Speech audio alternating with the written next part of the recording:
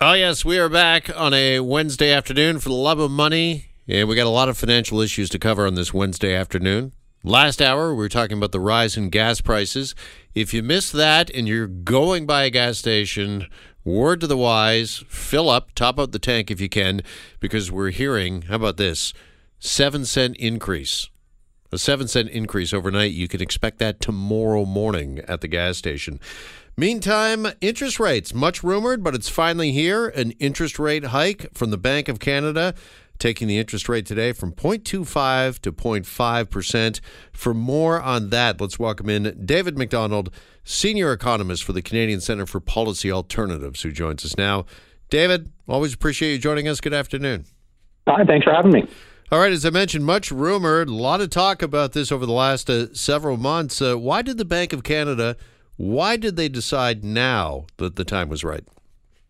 Well, the concern is over inflation. I mean, the most recent figures we've got is of an inflation rate of 5.1% in the past year. And so at the last scheduled announcement of the Bank of Canada, they made extremely clear that they are going to embark now on a series of rate hikes. And this was the first meeting after that announcement. I mean, there was some speculation that these increases were actually going to happen last month when the bank sort of started to pull in these high inflation figures, but they held off last month, and so we're seeing this first increase this month at the same time as the crisis in Ukraine. I mean, when it comes to inflation, which is what the bank is concerned about, the big drivers in the past year have been gas, house prices, food, and cars. And 2 out of those 4 are almost certainly going to be higher when we get the next round of the inflation figures. Gas is being driven up, as you were mentioning just before this interview, to record highs, which is going to drive up the consumer price index. And interestingly, wheat is way up. Price of wheat is way up. And this is because Ukraine is known as the breadbasket of Europe. And if they aren't producing wheat, then the price of wheat is going to go up, and that will sort of work its way through the food chain to likely to higher food prices, although there's going to be a bit more of a delay there than the gas prices, which is almost immediate when it comes to the impact on the consumer price index. Okay, so when we talk gas, food, housing prices as well, do you think that this hike of the interest rate today, will it have an immediate impact on inflation? Will it cool prices in the short term? Oh, it almost certainly won't. In terms of the gas and food prices, this has nothing to do with how much the federal government spends or provinces spend or what the Bank of Canada is doing. Is driven by the war in Ukraine. When it comes to houses and cars, we have actually seen some of the supply chain bottlenecks on the cars front. I mean, this is particularly to do with bad ordering policy for chips for cars actually be cleared up over the course of the fall, and we're seeing increased shipments of cars. And so that may yield some decline in the price of new cars. On the houses front, this is the price of new houses, or the price of buying a house, rather. This 0.25% increase in the overnight rate is going to have limited impact on home buyers. I mean, there may be some impact on people who are newly getting a home, but for people that already have mortgages, 3/4 of those mortgages are already fixed rate, so you're not going to see an impact until you have to refinance it.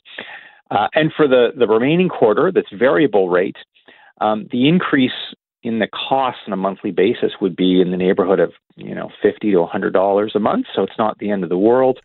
And many of those mortgages don't even necessarily change the monthly payment.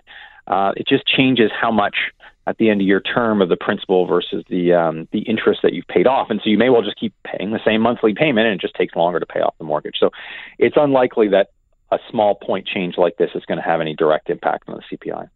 All right, so variable rate mortgages, those that hold a variable rate, should they really be taking note of what happened today with the Bank of Canada? Should they be concerned? Should they start some sort of dialogue? Should they be talking to their financial institution or advisor?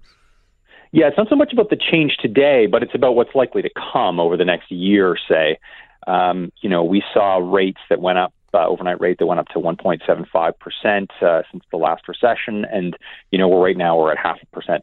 And so it's not so much that that this change is going to make or break anyone. It's that if you saw another 1.5% increase in the overnight rate over the coming year and a half, that might mean you should lock in now to avoid that increase, because of course you can't lock in at exactly the rate that you have. You've got to put a bit of premium on top and then lock in at that higher rate. And so that's the type of calculation that I think people should start considering, is whether they should lock into the rate. It's going to be higher than what they're paying right now, but it may be lower than what the rates are going to be a year from now. So. All right, because that's a big question, I think, with the announcement today on a lot of people's minds, David, is this just one and done, this increase from 0.25 to 0.5% when it comes to the interest rate, or is this the first of many to come? Yeah, this is almost certainly the first of many. I mean, this was telegraphed again this morning, that this is now going to be a period of fairly regular increases in interest rates. I think that now the process has started. It may well continue very regularly at 0.25, every announcement or two. What the bank expected in terms of growth in the fourth quarter came in higher than they expected. I mean, it was 6.8% annualized growth in the fourth quarter. And so, again, I mean, that this is, I think now they're saying that capacity utilization is back up to what it was pre-pandemic, and therefore they're going to have to start increasing this rate. So certainly on the horizon, I mean, there's some concern, obviously, that the war in Ukraine is going to affect economic growth in Canada. If we've got further disruptions with international trade and so on, that's certainly a possibility. The other possibility is that it may well be good for Canada, or particular sectors in Canada, particularly in the prairies.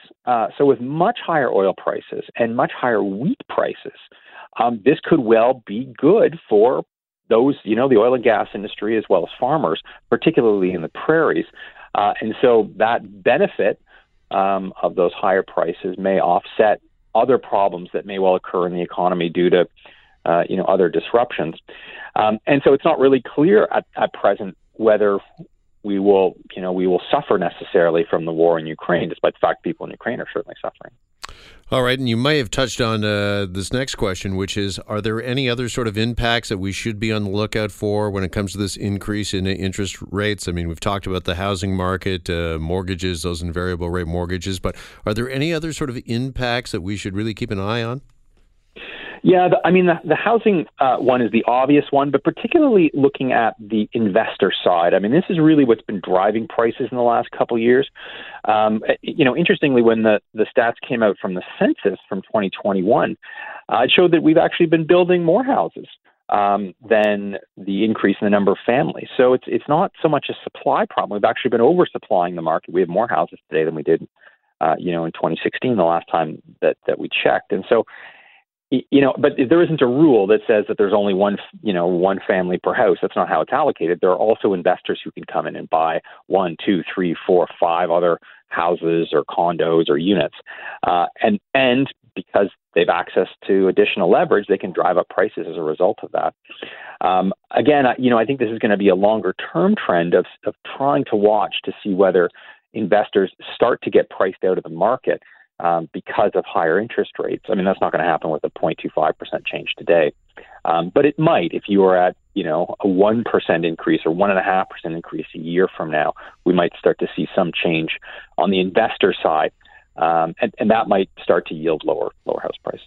All right, David, just finally, can you put today's increase into some perspective for us, some historical perspective? I was mentioning off the top of the show this afternoon, I think back growing up in the 80s to the interest rates my parents paid when it came to mortgages and such. Just maybe, although people might be, a little disheartened or maybe even shocked to hear about this interest rate increase today from 0.25 to 0.5%, can you just maybe put this in perspective for us? Yeah, I mean, these are record low rates. I mean, we've never had rates this low, historically speaking. I mean, we have since the last recession, since the Great Recession, where, rates dropped down to this low. And this is basically the lowest that the bank is willing to put them in. In Europe, in places, they've gone below zero. You get a mortgage where the bank pays you back at the end of the mortgage, sort of thing. It's, it's a negative interest rate in some cases. And so this is extraordinarily unusual. Even as we move from 0.25 to 0.5%, it continues to be extraordinarily unusual. Even the highs over the last decade, which were just under 2%, that is extraordinarily unusual. That was the high over the last 10 years. So these rates are are extraordinarily low. They're at emergency levels, quote unquote, in order to encourage economic growth, to try to help us recover from the Great Recession, first of all, and then the COVID recession that just happened. These aren't normal. These are not normal rates. We're nowhere near normal rates. It does drive economic growth because a whole bunch of people buy houses, and so you see more house construction. But the flip side is that it drives incredible bubbles in asset prices. So this is houses, but it's also things like stocks, and so you get huge increases in the valuation of these things because you can carry so much more debt as the interest rate is very low. And so I think the bank is rightly concerned that we want to get back to some level of interest rates that aren't just going to result in huge asset bubbles. But at the same time, you don't want to crush economic growth in the process, which, while it's been very strong over the second half of 2021, was pretty weak in the start of the pandemic, and a lot of folks are hurting as a result. All right, David, really appreciate the analysis as always. Thanks. Sorry so much for the time today. Thanks for having me. You bet. David McDonald, senior economist with the Canadian Centre for Policy Alternatives. And we're back after this. You're listening to The Jeff MacArthur Show. Hi, it's Shauna, and I might be a bad parent because my kids think French fries are vegetables. Hey, it's Ryan, and I might be a bad parent because I went out for wings when my wife was in the hospital after giving birth. Johnny here. I might be a bad parent because in my house, the tooth fairy gives pocket change. But we're not alone. Len emailed us and said his 6-year-old daughter's Tarzan moment going from love seat to lazy boy by curtains made him more proud than any dance recital. And Andy left his 2-year-old at the rink. All right, guys, I'm sure we're not alone. Like Andy's kid. For stories and confessions like this, make sure you check out our podcast. It's called Bad Parents, and it's available wherever you get your podcasts. I left a glove at the rink.